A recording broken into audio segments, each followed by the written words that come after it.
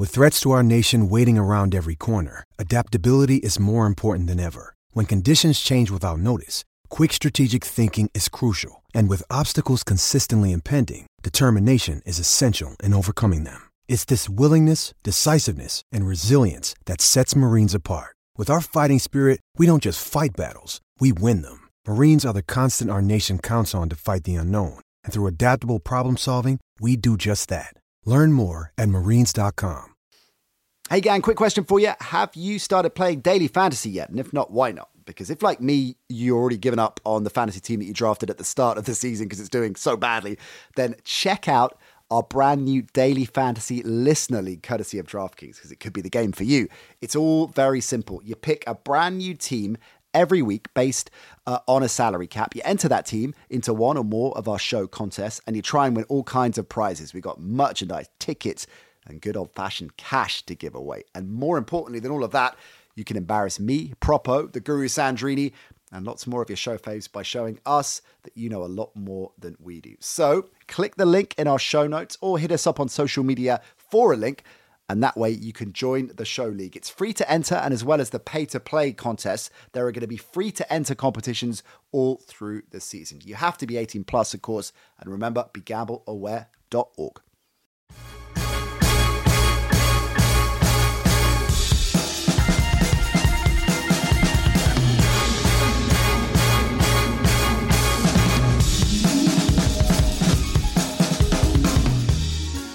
Hello and welcome to the Nat Coombs Show. Happy Monday, everybody. I'm Mike in the house. Just a little bit to get into. Wow. What a weekend of football. And it probably is a weekend as well, of course. The Saturday games roll into. Loving seeing that. A ton to talk about. Lots of your questions from the mailbag as well. So we will get straight down to business. And the brilliant Iron Mike. Iron Mike, was that the best weekend of football ever? It was the worst. It was the worst in many ways. It certainly was the most entertaining. And, there's a couple of Argentine players who I think could fit right into. Yes, there are. Emi Martinez in particular, I think. Yeah, on the Argentina-France World Cup final. So I was recording my World Cup show that I've been doing all tournament long. And of course, with the final going to extra time and pens, we were delayed, of course, a red zone starting. Our guest on the final show, friend of the show, Asmir Begovic, Everton keeper, and of course, big NFL fan. And the production team decided, penalty's done. We've got to watch the trophy lift and Messi, legendary moment. We've got to watch that. And then we'll record the interview with Asmir as live afterwards, right?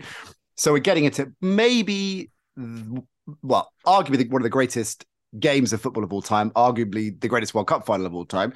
And we're talking about it for 5-6 minutes. Asmir, I could tell 2 or 3 times during that chat, was looking over at his screen at Red Zone. He even admitted to me afterwards he was. Well, Which tells you how compelling Red Zone was. I've never understood that kind of, you got to watch the trophy being lifted and all that. I mean, I know if you were an Argentine or, but it's like when I used to work in some events at ABC, and the stills photographers would always get in your way. You're trying to keep your camera position clean, and they've got their little pen, and they keep moving. And finally, I'd say, look, it doesn't matter, because at the end of the day, your editors are all going to use the same picture of the guy lifting up the trophy or the guy kissing the medal. And it doesn't matter what shot you get now, because unless you're going to sell it to somebody else. But if you hadn't watched the trophy giving, you would have missed, of course, the remarkable Gianni Infantino's suit and trainers combo, which was one of the most ill-judged things I think I've ever seen. There's an awful lot remarkable about FIFA. I thought giving Messi the ceremonial robe was quite a nice gesture, but on the other hand, it was just like the apex of sports washing. So, I mean, as nice as it is, and for the Arab world, I'm sure that was a really good moment, and for the rest of the world it should be, but you've got all this other stuff behind it that basically gets washed out by the which is why they call it sports washing, by the thrill of the tournament. And I just hate watching these things end in penalty. Oh, although Walt Anderson should certainly get a job with FIFA as the head of officiating. Walt's agent is already making. I want him to explain exactly how a stern lecture to an Argentine player does any good at all, especially in a language he doesn't understand. It was like 28 seconds into the game. and no, it was a little longer than that because the first foul was 28 seconds into the game, and the first near-death occurrence. But then what's his name? Who had been fouled a couple of minutes later, pushed the guy over from behind, just ran behind him and pushed him over, and the ref saw it and gave him a stern lecture. I mean, no cards, because we know after the Spain-Holland debacle with the English referee that nobody wants to give out lots of cards early. But here he is lecturing Martinez on not taking the ball away from the penalty spot and throwing it away, and then he does the same thing right afterwards. And I swear he should have given him a red card. Yeah, should have done. I completely agree. And it would have made the tournament so much more exciting because halfway through the penalty shootout, you have to use your backup goalie. Yeah. Or just chuck Messi in there. Propo does give us stern lectures, to be fair, before many of our shows, Mike. So I think there is validity in a stern lecture if executed in the right hands. Who's number 65 for the Cincinnati Bengals? I know where you're going with this. And why does he look like his long lost twin brother? I mean, it's Alex Kappa. If Propo didn't know it, I was kind of giving Alex him Kappa, an opportunity there, kind of saying my old buddy Alex Kappa, who fathered my children. Alex Kappa and Propo separated at birth. Right, let's get down to business. Do you want to start with the Patriots, Mike? Oh, did anything happen in that game? I know you did. I was thinking about this. Jacoby Myers getting all the criticism, but it's Ramondre Stevenson that keeps the play alive, right? Well, yeah. Shouldn't he be taking as much blame here? Because if I'm Jacoby Myers, I'm thinking the heat of the moment. Oh shit! What? Okay. If you look at the video, you see Matt Patricia's clapping on the sidelines, kind of like going, "Go, go!"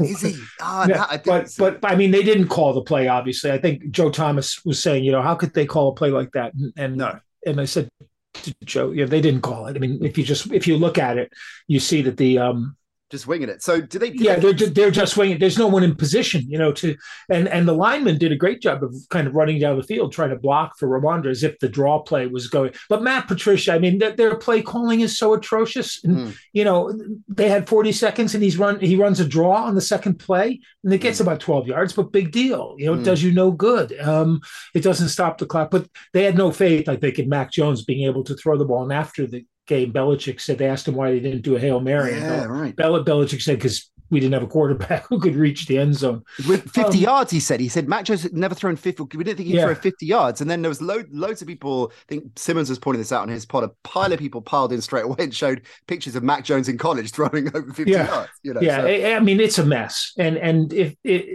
I'm going to go to the end at the beginning, if there ever was an argument for Bill to step down. Wow, really? I think, and I know people have overreacted in the past and all, but I'm saying this based on the season's play. The Patriots are where they are at 7-7 and should have been 8-6 because they have played mediocre, do your job football. Loaded with mistakes, loaded with bad play calling, as I said. I mean, I tweeted this morning they should hire Matt Leonard as their offensive coordinator. Hollywood fire Patricia. They were what, 3 for 13, something? No, 2 for 13 on third down. Mac Jones completed like one downfield pass, which was the one that set up the what should have been the winning touchdown. Now, and now to put this into context, everybody was screaming about, it's the Tuck. Finally, we get revenge for the Tuck game. Well, they've got revenge for the Tuck game about 3 times in the last 20 years. But the revenge for the Tuck game was the call on Keelan Cole's non-touchdown. Touchdown, which was blatant. Yeah. How much? What are they saying? The ball of his foot hit before the toes did. It's like it's incomprehensible. And they didn't even let Ron Torbert talk to the press. They dragged out Walt Anderson to they yanked out. Which is why, Walt Anderson Walt Anderson could explain how the Zapruder film shows that Kenny wasn't killed at all. The justification was because the ruling on the field was a touchdown, right? That they couldn't overturn it with what they had, and it's that old easy out there. So this is interesting, Mike, because I look at it and I understand the calls for Belichick maybe time to walk away. I look at it that they are at 500, still very much in the playoff mix, as you said, should really be 8-6, barring an extraordinary thing happening. And that is testament to the fact that he can still deliver at the highest level. He doesn't have any kind of heavyweight coordinators around him. So isn't that what he needs to reboot the coordinators and get a few extra key pieces? And they're in the toughest division in football, right, to get out of right now. Well, they went a whole different path 2 years ago into free agency big time, which they had never done. And in the short term, it sort of worked. But when you look at what they spent and what they've got, I mean, did John O. Smith, I said John O. Smith wouldn't go back in the game. Did he? After his bonehead, play, going, not getting set, not knowing where to line up and not getting set, which basically took them from 4th and 1 to 4th and 6 and had to kick a field goal. They called timeout and took a touchdown off the board because Patricia didn't like, I don't know whether they didn't like the call, they didn't do it. And Mac Jones throws a touchdown pass, and that one's negated by their stupidity. The play calling all season has been atrocious. First down, running into the middle of the line. Second down, throw an 8-yard pass that goes incomplete. Third down, let's fool them, we'll throw a screen. And it's kind of like repetitive to the end. I agree. Belichick can still coach, no question about it. But the question is whether they actually have the discipline to perform the way he wants them to perform. That game was a classic Patriot win. They didn't outplay. Well, they did defensively in the second half, but they basically played field position, got the interception from the defense, which played really well up until it actually, almost including that last drive, took a Nick Folk field goal. They got a 54-yarder, finally executed a drive which was 2 plays, basically 1 long pass and 1 long run. It was basically them stealing a whim for a team which is probably no better than they are talent-wise, and certainly not as well coached from the head coaching. But it was just a total indiscipline. Don't the players understand the situation is the question. If they don't understand the situation, is it their fault or is it the coach's fault for not making sure they know what you're tied? You don't need the touchdown. It would be great if you got it. If you wanted to you can win with a field goal. Somebody should have told Matt Patricia that. It's to me, it's absolutely insane. And certainly Stevenson, okay, you lateral because you want to keep the play going, and he'd done a great job of getting extra yards, but you're still nowhere near. You're not going to get into the end because it could be it could be ascribed to his overeagerness, or yes, as you suggest, he misunderstood the situation in the game, or Patricia did and was encouraging him. If you join a few of those points together, Mike, that you've made, this can be fixed with a change in, he's not going to get rid of his son, but with a change in the rest. There's part of the problem. Sure. But Patricia, a new offensive coordinator, would solve. In fact, you know what? I'm going to dive to Twitter because we've got a lot of questions in for Mike. I'll bet. At the NC show from is how you get in touch with us, of course, on all the channels. We're on TikTok as well. How about that? And this is on Twitter from Alistair Clark on the Patriots. Second part of his question: has Mac Jones now regressed so much there's no option but to draft or trade for a new QB1 this season? So you can, or I guess he means kind of going into next season. So you can look at the Mac Jones regression and chalk that up very much to Patricia. You can look at the ill discipline, which is very un-Belichickian, right? And chalk a chunk of it up to Patricia. As you said quite rightly, Belichick's still able to coach at the very highest level. And despite all of these problems, they are still in the playoff mix. So, well, that's because it's a terrible league. I mean, there's so many bad teams. I mean, they'd be winning the NFC South right now. The Giants beat, exactly. They'd be triumphing in the NFC South. And Tom Brady's regression is merely a Patriots haters kind of wet dream with Belichick and Brady, imploding at the same moment in the same day. I mean, same day, yeah. It was like, what did Brady have? 2 fumbles, 2 interceptions. I love Tom Brady because that was my Drew Lock of the week. Thank God that came in. But just on this point, isn't there a very fair and strong argument? One significant change, a new dynamic offensive coordinator, and the Patriots will be fine. And this talk of no, I don't think it's that simple. I wish it were, but it's not. And I was looking around I think I mentioned it before. When Carolina fired Joe Brody, Buffalo signed him as a quarterback's coach. Because they had lost Abel and they'd moved up Dorsey to offensive coordinator. And I was thinking, why didn't the Patriots take a look at him? And maybe not. Maybe Belichick has taken a look at him. And Marcus Brady got fired, and I don't have that much. I remember Marcus Brady from the Alouettes when he was with Mark Trestman, but bring in someone new and younger who your quarterback can relate to help your quarterback along, because that was certainly part of Mac Jones' apparent success as a rookie, was the way they basically coddled him all the way along, play by play, which is, and that's not a criticism of a quarterback. It's what you should do with a rookie quarterback. Yeah. Make his life as easy as you can. Patricia is trying to, for some reason, make it even easier. And Jones, as you said, has regressed. Is visibly, he can't put, they opened the game. He threw like two square outs that he couldn't hit.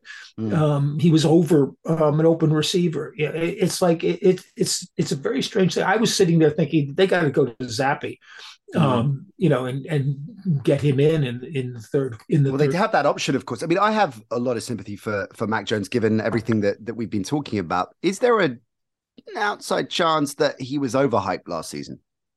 Not at the beginning, but probably at the end.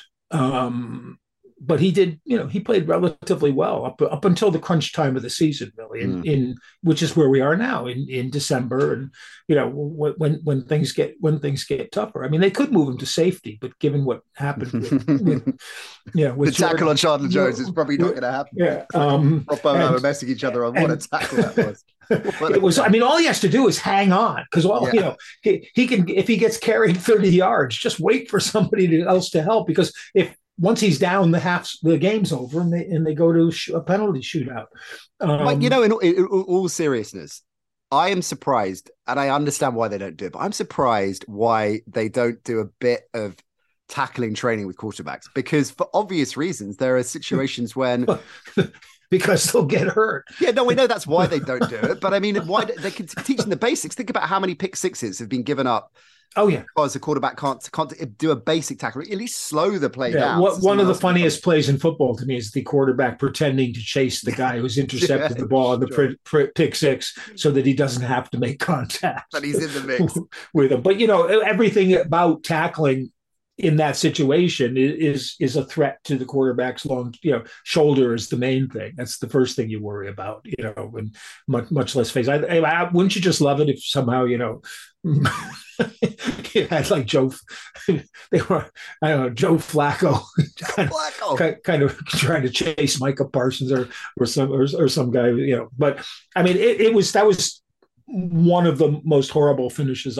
Probably the most horrible. I mean, a lot of people compared it to the Patriots losing to the Dolphins a couple of years ago, when the Dolphins ran the lateral fumble rumble, whatever you want to call it, and the Patriots had no defense for that. And this is Bill Belichick. Teams are not supposed to get caught out by things they're not prepared. Right, and that's the key, isn't it? That to me is the key. He reminds me right now of Don Shula in his last few years with the Dolphins, where not that Shula couldn't coach anymore, but the time had passed. The Dolphins were scraping it out without really seeming to have a good plan. Shula's best assistants had gone elsewhere. Long time Arnsparger is the one that jumps to mind. He'd gone a long time before. There was no Marino. They were basically eking out. And sometimes I get the feeling Bill wants to break Shula's record, right? Which is, where is he away from it now? 20. Well, 20 at the rate they're going, he's 12 years. Yeah. So let's move on because there's so much else, so many other games to get into. So much other stupidity. So much other stupidity. The most significant defeat. I was trying to work this out. So looking at, well, you got to throw New England in there. The Jets, of course, as well, because they are battling for that playoff spot. Carolina losing pretty much hands this out to the Bucs, despite their Actually, somebody pointed out if Carolina win out, they can win the division. They can still win the division. According to, this is the Athletic, the percentage, and Propo, and I was going to regale us with some of classic ESPN probability win percentages. One of our favorite things on the show yesterday went into meltdown. To make the playoffs, 79.5% is the statistical edge for the Bucs right now. To earn a bye, 0%. To win the Super Bowl, 3%. I don't know how they work that one out. But of course, the Bucs will probably hang on to the division by the look of it, and then get a home field game, likely against the Cowboys, right? It's looking like the Cowboys come in, because the Cowboys looking shaky as well. So fourth will play the Cowboys. If the Cowboys come in at fifth, as the top wild card team. Wild card. 10 you got the Giants and Commanders. They get through. They're probably. Giants, Commanders, and Seahawks aren't going to catch them, right? And no, probably not. And to be honest, if Dallas were playing Tampa, I think Tampa would be in with a pretty good shot. Yeah, for sure. What about Minnesota playing one of those other two, right? So because Minnesota are assuming they well, after this week, Minnesota seemed to be the team blessed by the football gods. How important is that win going to be for them, for their mindset, for their psyche? I think it's going to be big, Mike. I think if they'd lost that game, psyche wise, they've lost that game. But first, let me clarify why I'm asking you, Mike, because they have been coined with, they're the most deceptive team with a winning record. They're no good. They're fragile. They implode, and they are absolutely staring down the barrel. If they had eked out a couple of touchdowns and that was an 18-point loss, they would have limped into the playoffs. Now they're going to go in with a bit of swagger and self-belief, aren't they? I know it was the Colts, but I think that was maybe an underestimated game for this particular team, who is tarred with your lightweights, even though your record's good. It's funny because the reason I hesitate was simply that the first half was such an anomaly. The Colts built up that lead, but they got a pick six, they got a fumble six. So it wasn't as if they had sort of done a great job of outplaying them in the broad spectrum, and it was as if everything that could go wrong was going wrong at the same time. That was also one of the huge penalty games this weekend. There were 20 penalties for 177 yards, and that's entertainment, as we all know, because what we really want to watch is Trey Blake telling us what the latest call is. But Minnesota actually had more penalties than Indy, so you can't blame it. You can't blame it on that. But then when they recovered, it was exactly as if it's exactly a microcosm of the season. You saw the good and the bad from Kirk Cousins. The bigger problem for them, and psychologically they may be up, but Jefferson may be out. And Darisaw lasted about half, and coming back, and he's out. Harrison Smith, they need to be fully healthy and fully fit. So the questions will always be there with Minnesota, and I this going back from I said what was bothering me. I said fumble six. It was the block punt. But not the block punt. Yeah.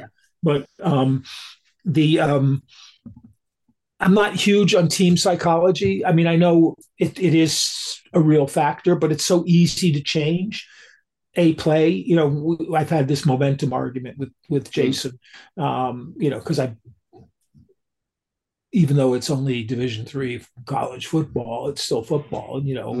My last game, we had great momentum going, and then our team captain, who was playing next to me for some reason, goes offside, and then on the next play, his buddy, the wide receiver, goes offside. And, well, there's our momentum gone. It doesn't take much. Was Matt Patricia your coordinator in there? Matt Patricia.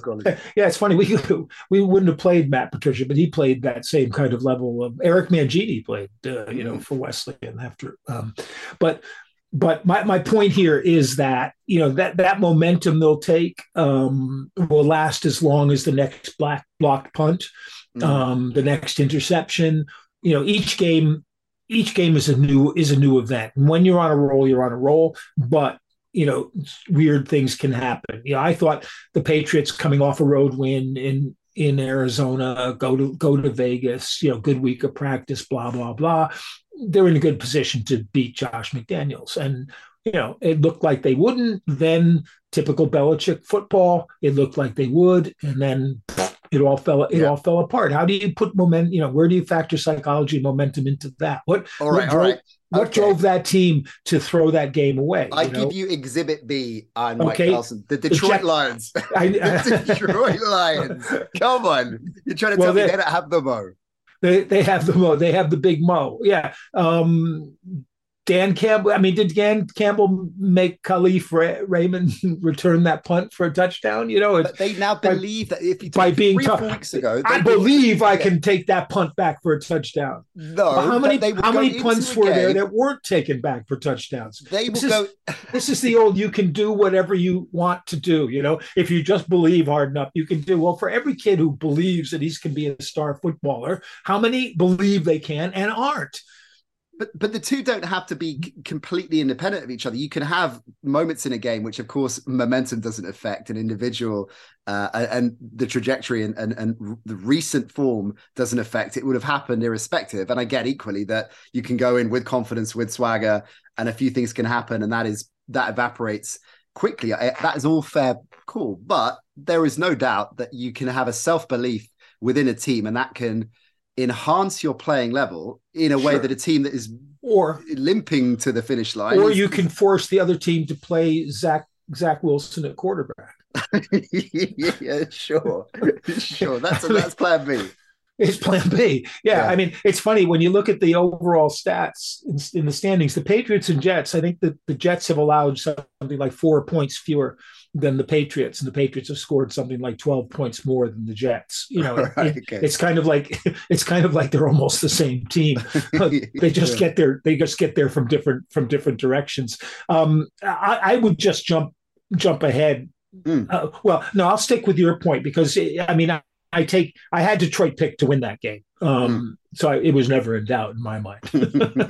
I also had the under, which was never in doubt in my mind either. Although people were going crazy on, oh no, it's Detroit. They're going to score 4. Anyway, the Jekyllville Jacksonville Jaguars. How do you? Yeah, they're basically Dr. Jekyll and Mr. Peterson. How do you figure that team out? There was that moment. Lawrence spins out of the sack, right? Amazing. Starts galloping downfield, brilliant, and then fumbles the ball. Yeah. and the Cowboys have to punt it back, and then they go down and. It's also funny how, and this is another one of those anomalies, Jacksonville only has one timeout left. And you remember they got the 1 second. Yes, back on the clock, back on the stuff. But 2 plays before that, they decided to review the Christian Kirk catch, which was pretty obviously a catch. But that gave Jacksonville a timeout. That if they decide to review it, you get the timeout. And there's no penalty or recompense one way or the other about that. So that's an interesting point. And then Dak throws the pick six, and Jenkins had it. God, I wish I'd seen that whole game, because someone just said during the end of the game he had 18 tackles. I'm thinking, and 17 of them didn't make red zone. Alternative red zone. Mike's alternative red zone. That would be interesting. Like me and Scott's So, no, Scott, you got to show this tackle. Yeah, just jumping back. The picture just go backwards. Yeah, I mean, what gets me as a team is in the red zone, but they'll be showing Tom Brady, who's on his own 30-yard line, and they'll cut to it, and then Brady will do the old 12-second. He's the mic. You go. Yeah. The game that interested me, strangely enough, was last night's game with the Giants in Washington, because not many people would have said that. I think. It wasn't fun. It wasn't fun. Fun time. It did go under. God bless you guys. Yeah. But that was the game that Belichick was playing. Brian Daboll coached twice for New England and coached with Nick Saban. I mean, he's a product of that system. And what they were like 3 for 10 on third down, the Giants. They kicked 2 50-yard field goals, 50 yards plus. But they played good defense. And when they had the ball, they ran, was it a 97-yard, 98-yard drive, or like a 29? Yeah, it's such a here's 2 yards. Drive. Yeah, exactly. Yeah. And that's, and that is the Belichick kind of formula. Yeah, in the years when you don't have Tom Brady throwing to Randy Moss, you win by playing field position, by not making mistakes, by playing good defense, especially on third down. I was watching that game and thinking, well, this is what the New England Raiders game almost was. Well, you're right. I mean, the Commanders just 1 of 10 on third down, and that was the interesting thing about it in particular, was that all the pre-game focus was the flip side. It was going to be Washington squashing this Giants offensive line, putting pressure under Jones. They're one-dimensional, and that dimension, Saquon falling off a cliff. And none of those things played out. It was the direct opposite. Yeah, well, it's funny, because that's going to be the Giants. I was just looking it up now. Washington was 1 of 10, and the Giants were 2 of 10. Okay. And so it's painful. It's painful to watch. But time of possession was basically 30 and a half to 29 and a half. Okay. It's like you called it. But the Giants have a real problem for next year. With Daniel Jones and Saquon. They've got 2 decisions to make there that will impact the team. They'll definitely offer Saquon a deal, I think they will. Well, they almost have to, but almost is a big word there. Saquon's an injury-prone, very good back, and to tie him up, you may need to give him a big deal. Yeah. Jones, you might be able to persuade back, but someone's probably going to be out there willing to take a chance on him. There are a lot of free agents on the market, though, right? Yeah, I think Golladay. They'll save cap money when Golladay goes, because there's no way in the world they keep him. But then what else do they have / can do? It's going to be fairly limited. Does Golladay go to Kansas City and win the Super Bowl? Yeah, the free agent quarterback market's not hugely impressive, although that that can change. It's a fair amount, right? I mean, let me just look that. Well, Jimmy G would be, but he's like Saquon Barkley. Only, he's not as good a quarterback as Saquon is a running back when he's healthy, but he's never healthy. Go for it, right? So he's done a great job this season. Saquon has of keeping himself on the field. He's played through some injuries that probably a couple of years ago he might not have, because they're debilitating for running backs. But still, you just can't help it. Here's the list, right? So technical free agents: Brady, right. Teddy Bridgewater. I'll go through all of them. Some more notable than others. Brissett, Dalton, Darnold, Joe Flacco, Jimmy G, Taylor Heineke, Lamar, of course, and but presumably they'll wrap him up. Case Keenum, Gardner Minshew, Mason Rudolph, Cooper Rush. Might get some looks with what he's did this season. Geno. The Seahawks will lock in Geno, won't they, after this season? Well, that's an interesting one, too. They might not. They don't have an alternative. That's one of the problems. But, unless... victims of their own success as well. Unless they want to go with one of the Rams. But I saw somebody had suggested a trade for Heineke for Daniel Jones. Which would be an interesting maneuver. I'm not sure it improves either team. But who in there jumps out at you as saying, "Oh, this guy's going to make us a winner"? I suppose you got Cooper, in the right situation as we've seen him. Jimmy G is the standout in terms of a number of well, obviously other than Brady. Will you'll upgrade by having him, right? I mean, Well, it depends on what kind of offense you're going to run, sure. and I think one thing that you do have to worry about is that his limitations as a pocket passer, just seem to not that he can't throw from the pocket, but that he's going to get hurt in the pocket. That's the biggest one, and San Francisco's scheme made it pretty easy for him. So a team running that kind of thing, Brady to the Giants would be an interesting one, but how do you rebuild with a 46-year-old quarterback who, in all fairness, looks a step slow or a second slower in instincts and stuff like that, and really seems to need everything to be right for him to get the passing motion and the juice that's there. I thought in that game, Tampa's defense looked more like what it was, when they were doing well, and that's a positive for them. But the fact that they're unable to make I know the reason they're unable to make the offense work is that there's no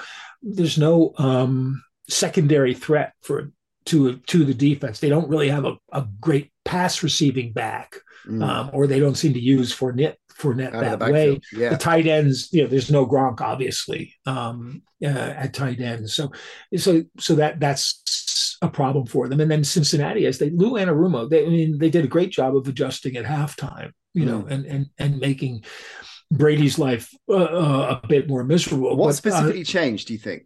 I think again, we did this a couple of weeks ago. They went to more pressing coverage, and blitzed a little bit more, but basically we're holding the receivers up, getting them out of timing because the routes are all based on timing. And Brady, to be honest, made it easy for them because there wasn't defense that forced the fumbled exchange with Fournette. That was Brady not being not putting the ball in the right place at the right time. So I think Cincinnati's the team with momentum. The Mo. There's the second half coming on like that, and really, what you're talking about the Eagles. You're talking about the Bills, the Chiefs, and the Bengals, and the Niners. And then everybody else. And then there's everybody. And then there's everybody else. It feels like, before we get onto Saturday's Bills Fins game, it feels like, where are you on Saturday football, by the way? You okay with it? Are you annoyed? Does it annoy you? After the college season's over, apart from the bowl games, the famous Idaho Potato Bowl. Oh, I'm looking forward to it. I did a whole rundown of these bowls. Bowl. That's coming. Yeah. In my Patreon column, and there wasn't that much. The best thing on Saturday, actually, last week and this weekend too, were the FCS playoffs. I wrote about the greatest game ever played, which was Incarnate Word beating. You mentioned that last week's show. I think. 66-63 without overtime. It was a fantastic game, but the FCS semifinals were Incarnate Word lost by 35-32. I think it was to North Dakota State, and South Dakota State kind of ran over Montana State. So we get the Jackrabbits against the Bison for the national championship. The Jackrabbits won at the Fargo Dome during the season, but they play in Frisco, Frisco, Texas. That is Frisco, Texas. There is actually a Frisco Bowl as well. I had the feeling I've heard of a Frisco Bowl. There's a form of lard, vegetable shortening in the Where States. Is this show going on, Mike? in the States, that's called Crisco. And I just thought they should be the sponsors of the Frisco Bowl. It could be the Crisco Frisco. The Frisco Bowl. Maybe they could be our sponsors. We can get them in touch with them. Hey, is there College Days coming soon, proper? You and Ben have recorded a special College Days, right? Yeah, we have. It's very exciting. I've also got those probabilities if you want them. Oh yeah, let's hear them. So this is the ESPN probabilities, which we love. Went into meltdown yesterday. The Bucks had an 89% chance of winning when they were 17-0 up, according to ESPN. Okay. Alice, a 97% chance in the third quarter against Jacksonville. New England had a 95% chance to win in the fourth quarter. Wow. And the Colts, which is probably most impressive, had a 99.6% chance of victory to win in the third quarter. I wish the worldwide leader was around when I was like 9 years old and had the electric football game where you put all these little plastic guys out there and then you turn the button and And then it's still moving around. the field started to vibrate, so the guys would move around. ESPN could have given me a winning percent probability on that Hang one. on, so how did it work? So it would just kind of just rattle around, and you would line them up very carefully in formation and stuff, and then when you turn the thing on, they would just it would vibrate. It was like magic fingers in your hotel bedroom. The field itself would vibrate, and then all these little pieces would just shake and move, and they might go forward, they might go sideways, they might fall over. It was the worst. It was the worst Christmas present, and I was so excited when I got it. Oh, electric football! Now is this all there is? I think we should get some Vegas casino to reinstate that. It's like the Sigma Derby. It would be great. You could have a whole playoff, and I would watch that. Also, just jumping back, Mike. The what in the hotel rooms? Magic fingers was this thing in motel rooms. Okay, I don't think classy hotels had it, but you put a quarter in, and then the bed started vibrating, which was like it was going to give you a massage or whatever. I'm sure that's a replaced trays. I can remember going up to Boston to see Otis Spann, and there were a bunch of us, but we had a couple of motel rooms, and we ran into my college roommate. Saw magic fingers, and he jumped on the bed and he threw a quarter in the thing, and I was sitting on the other bed until my bed started shaking like that. And after about 5 minutes of just lying there like a corpse, he said, this really isn't worth a quarter. Of course you hadn't said a bloody thing. Thanks for Carlson. God, something's never changed. Let's talk about Saturday game then. Miami Buffalo. Yeah, I think the Dolphins will obviously be disappointed they didn't win it, but take a lot of positives from that game. Tua can't play in cold weather. 3 losses in a row on the road. They go back to Miami and they get to sweat some teams to death. So that'll be a positive. Tua can't play on the road. Tua can't play in the cold. They're not going to be a match. All of us taking the under because the weather was going to destroy the game. Sure. You notice when it started to snow, that's when it was kind of like Josh Allen coming out of the coffin, like the Undertaker. It creaks and he comes. Yeah, exactly. Music. But Tua looked like the week before. His passes were inaccurate. What was he? He threw his first 5 or 6 incomplete. Waddle was really good, but he underthrew Waddle on the long touchdown again. And you can't always depend on Waddle or Tyreek Hill. I thought Buffalo did a great job of holding Hill in check, which was obviously what they were going to do, from the start. And Waddle stepped up as needed. That was another big penalty game too. But even in penalties, but there were 15 of them. And the time of possession in that was just 7 seconds apart. So which made sense, given how the result was. I thought what impressed me was that Miami was able to run the ball on Buffalo so well, Mostert, especially, but couldn't when they needed to. And McDaniel got a lot of criticism for that, didn't he? For the play calling, they didn't. Yeah. Seeing as they were making so much hay, they didn't lean on it at crucial moments. And it didn't really open up anything for Tua, and this is what Buffalo do, is they don't really change much in the way that they play. They're not going to bring extra guys into the box, and they're always going to have a light box because Milano is barely, he's just a little bit bigger than a safety, good as he is. So I thought Miami might have got away from that a little too soon. And offensively, Dawson Knox had a great game. They should give him his own series, call it Hard Knocks, and put it on HBO. But Knox Landing, I think we should. That's good. That's real good. And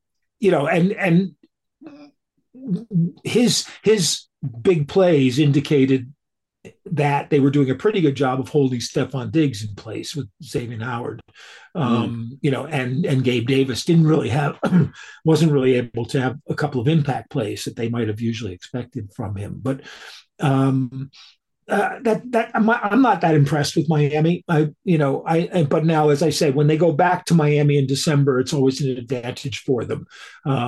Yeah, because they played.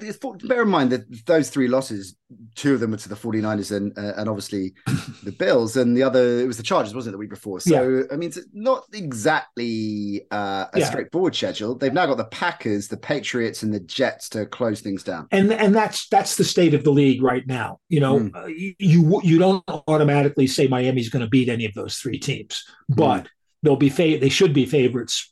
They probably will be favorites in all of them, except unless Green Bay tonight have a really great looking game, But then when Aaron Rodgers travels down to Florida, there's usually things go wrong. Historically, that's basically true.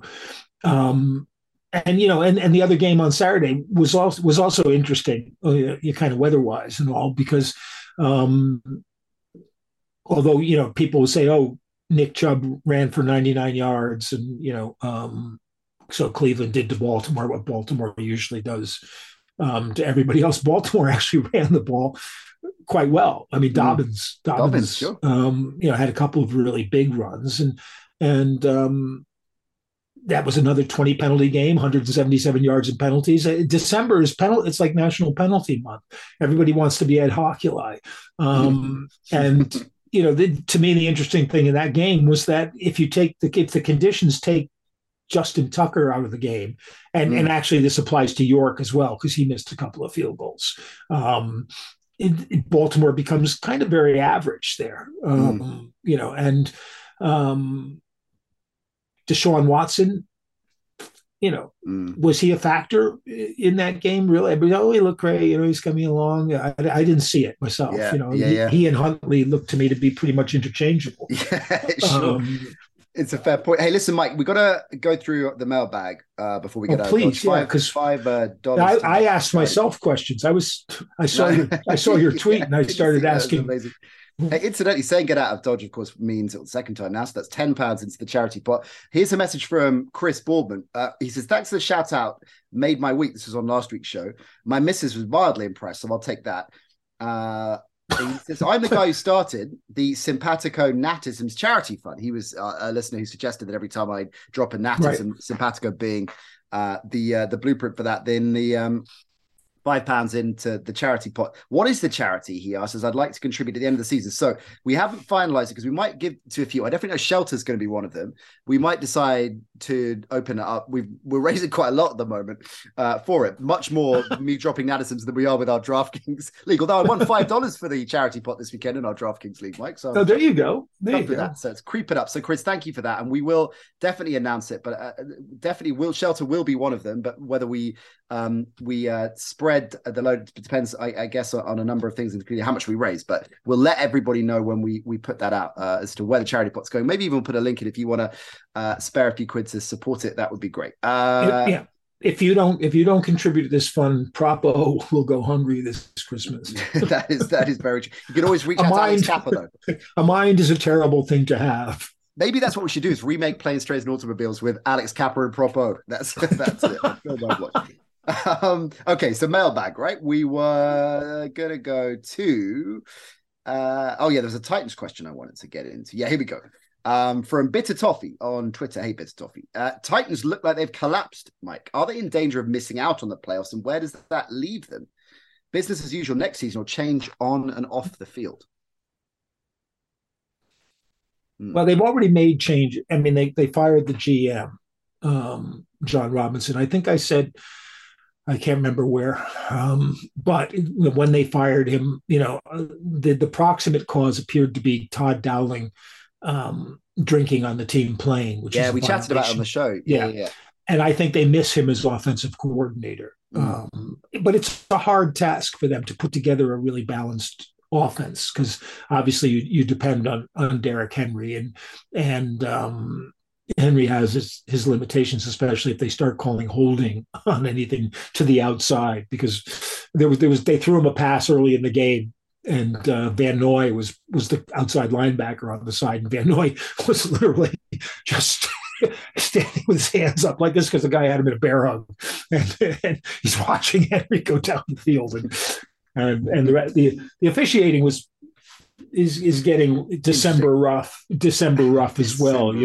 There was that Jackson for Denver, in the end zone had the receiver in a bear hug, and the ball was thrown and incomplete, and even the announcers, who usually don't criticize the referees very much, just said, how can you miss that? It was like he looked like an Argentine center back defending on a hey, breaking news, Mike. To win the Super Bowl, according to The Athletic, the Tennessee Titans have a 3.1% chance. Yeah, but they are going to make the playoffs, it looks like. They should make the playoffs. I mean, what's the competition? Jacksonville's probably Jacksonville, and they've got the Jags last game of the season, and the other two, Texans, which should be a shoe, and although Lovey's got the Texans playing. So they're only a game ahead of Jacksonville. So that would be great if that came down to it might do. And Vrabel against Doug Peterson's a good coaching matchup. But for some reason in that game, every time I saw it, Vrabel, they had a shot of Vrabel on the sidelines with his hands on his knees as he does. It was like it was the Mike Vrabel show, and then they would cut a little bit to the game, and I wasn't quite sure why that was, why Vrabel, why we didn't. There were some shots of Brandon Staley, but that's boring because Staley just sits there and makes a little note after each play that he calls. It's really weird, It's like that one didn't work, that one didn't. X. And I think the difference in the game, was Justin Herbert. And again, if we named like the 5 teams who you would think right now are the ones with a serious chance to win. If you were going to pick a 6th, I'd probably go with the Chargers. Because Herbert can make things happen despite all the weaknesses that they have. He and Williams. Did you see that play that set up the field goal toward the end of the game? And Mike Williams runs this kind of sideline pattern, and Herbert's scrambling to the same sideline to the right. And Williams is running, and he goes like this. He looks back at Herbert and puts his finger up in the air, pointing up. And Herbert throws the ball high. Leaves it up, yeah. And Williams is just saying, "Throw me the ball high, I'll catch it." Yeah.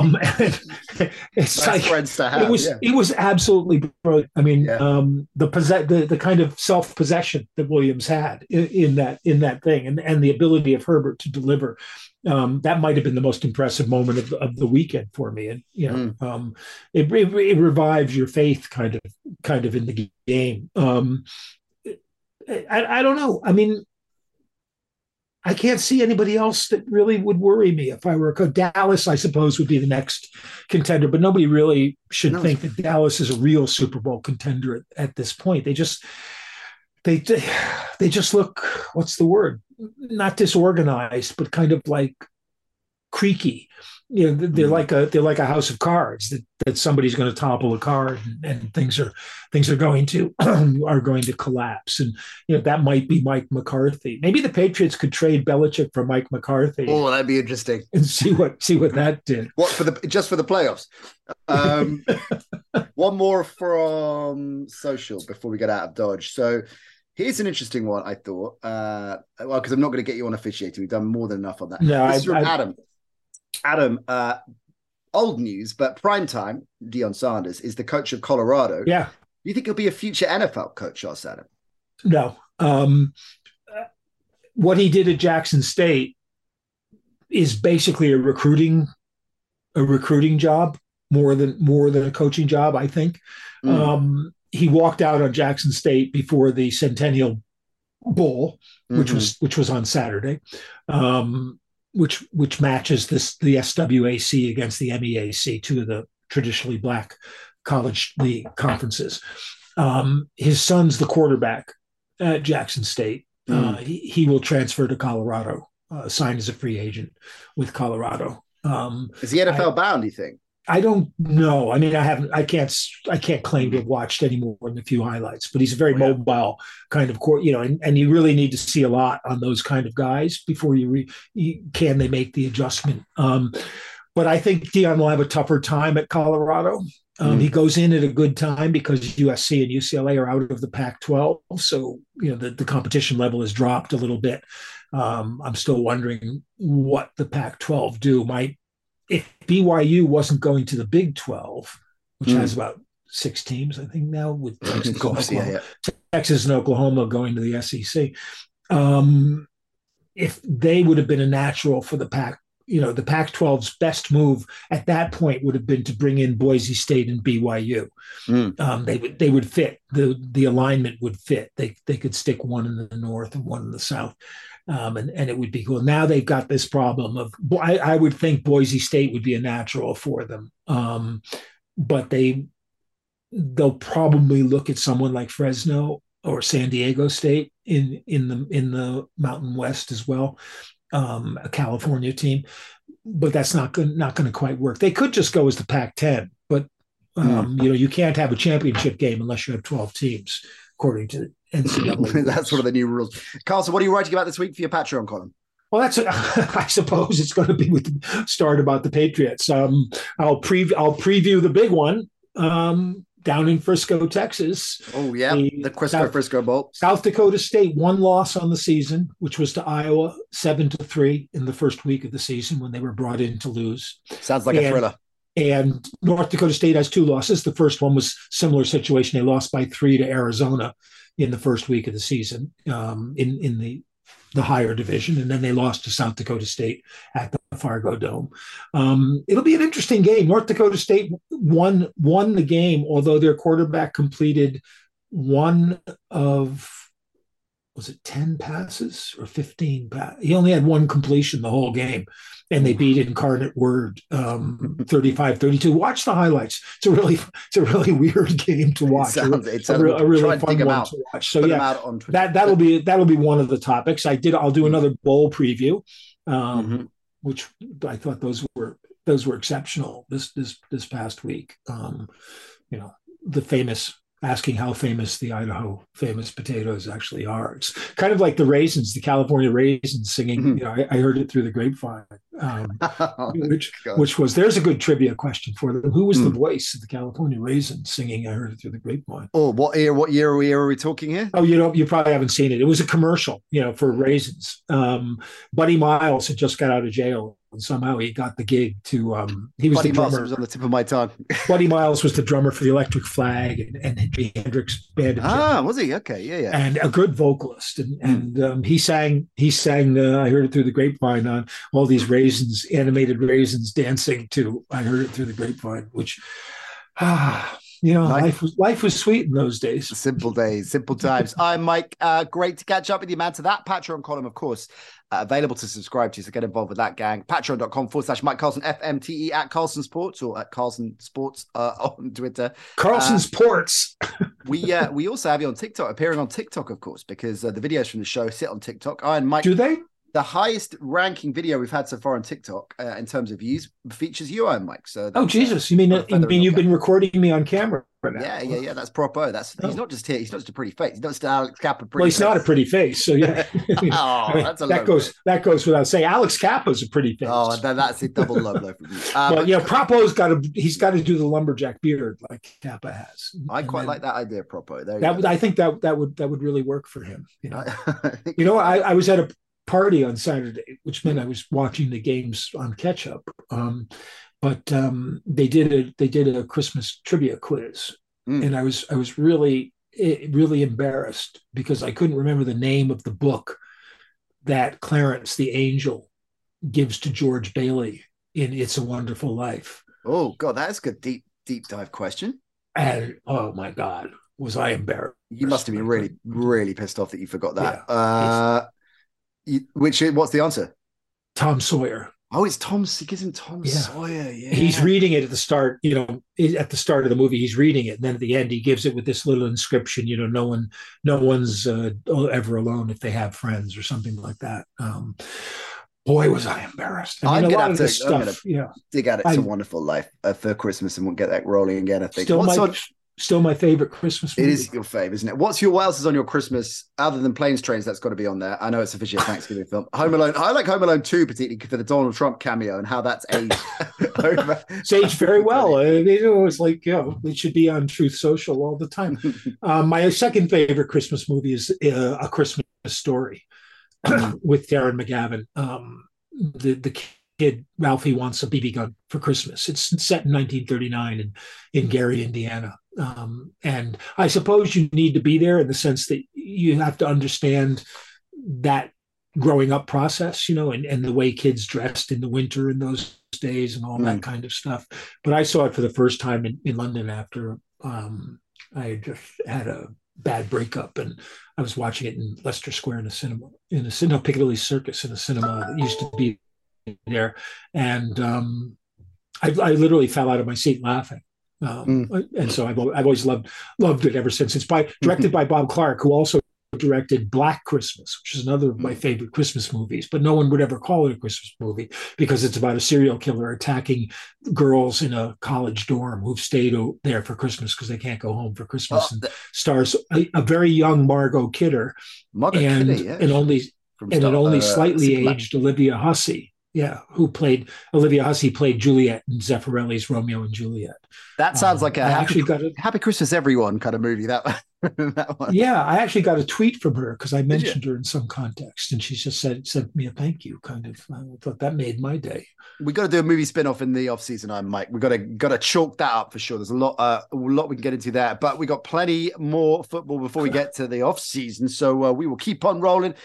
Where are we now? The 90s. We're not going to see you till after Christmas time, Mike. So happy Christmas. Oh, yes, it's happy Christmas. Watch your favorite Christmas movie. If you believe Die Hard is a Christmas movie, watch Die Hard, because whatever you believe in is true. With Hawaiian pizza, right? You're okay with that? Die Hard and Hawaiian pizza.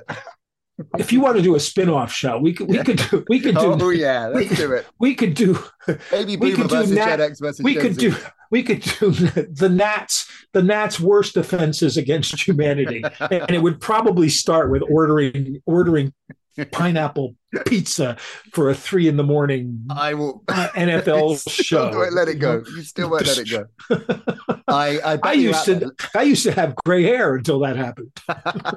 Let us know at the NC show. You're with Team Nat on the Hawaiian pizza and Die Hard for Christmas. I'm Mike. Look after yourself. Have a great Christmas. You too. Have a great Christmas. Propo, I bet you have a good Christmas. Ooh, Vegas is giving plus 220 on that one. Lovely stuff from Mike. We will be back with him next week. We're going to keep a pretty full schedule through the holidays. Don't you worry about that. Greg Rosenthal with us Wednesday. So looking forward to catching up with Greg. Me and Propo, Edge Russian back in business. The Drew Lock of the Week landing. Yeah, baby. It was never in doubt. FFS as well. So a full slate this week and a lot more coming your way over the holidays. So looking forward to catching up with Greg. If you've got questions for the mailbag for that at the NC show. We'll see you Wednesday. Bye for now.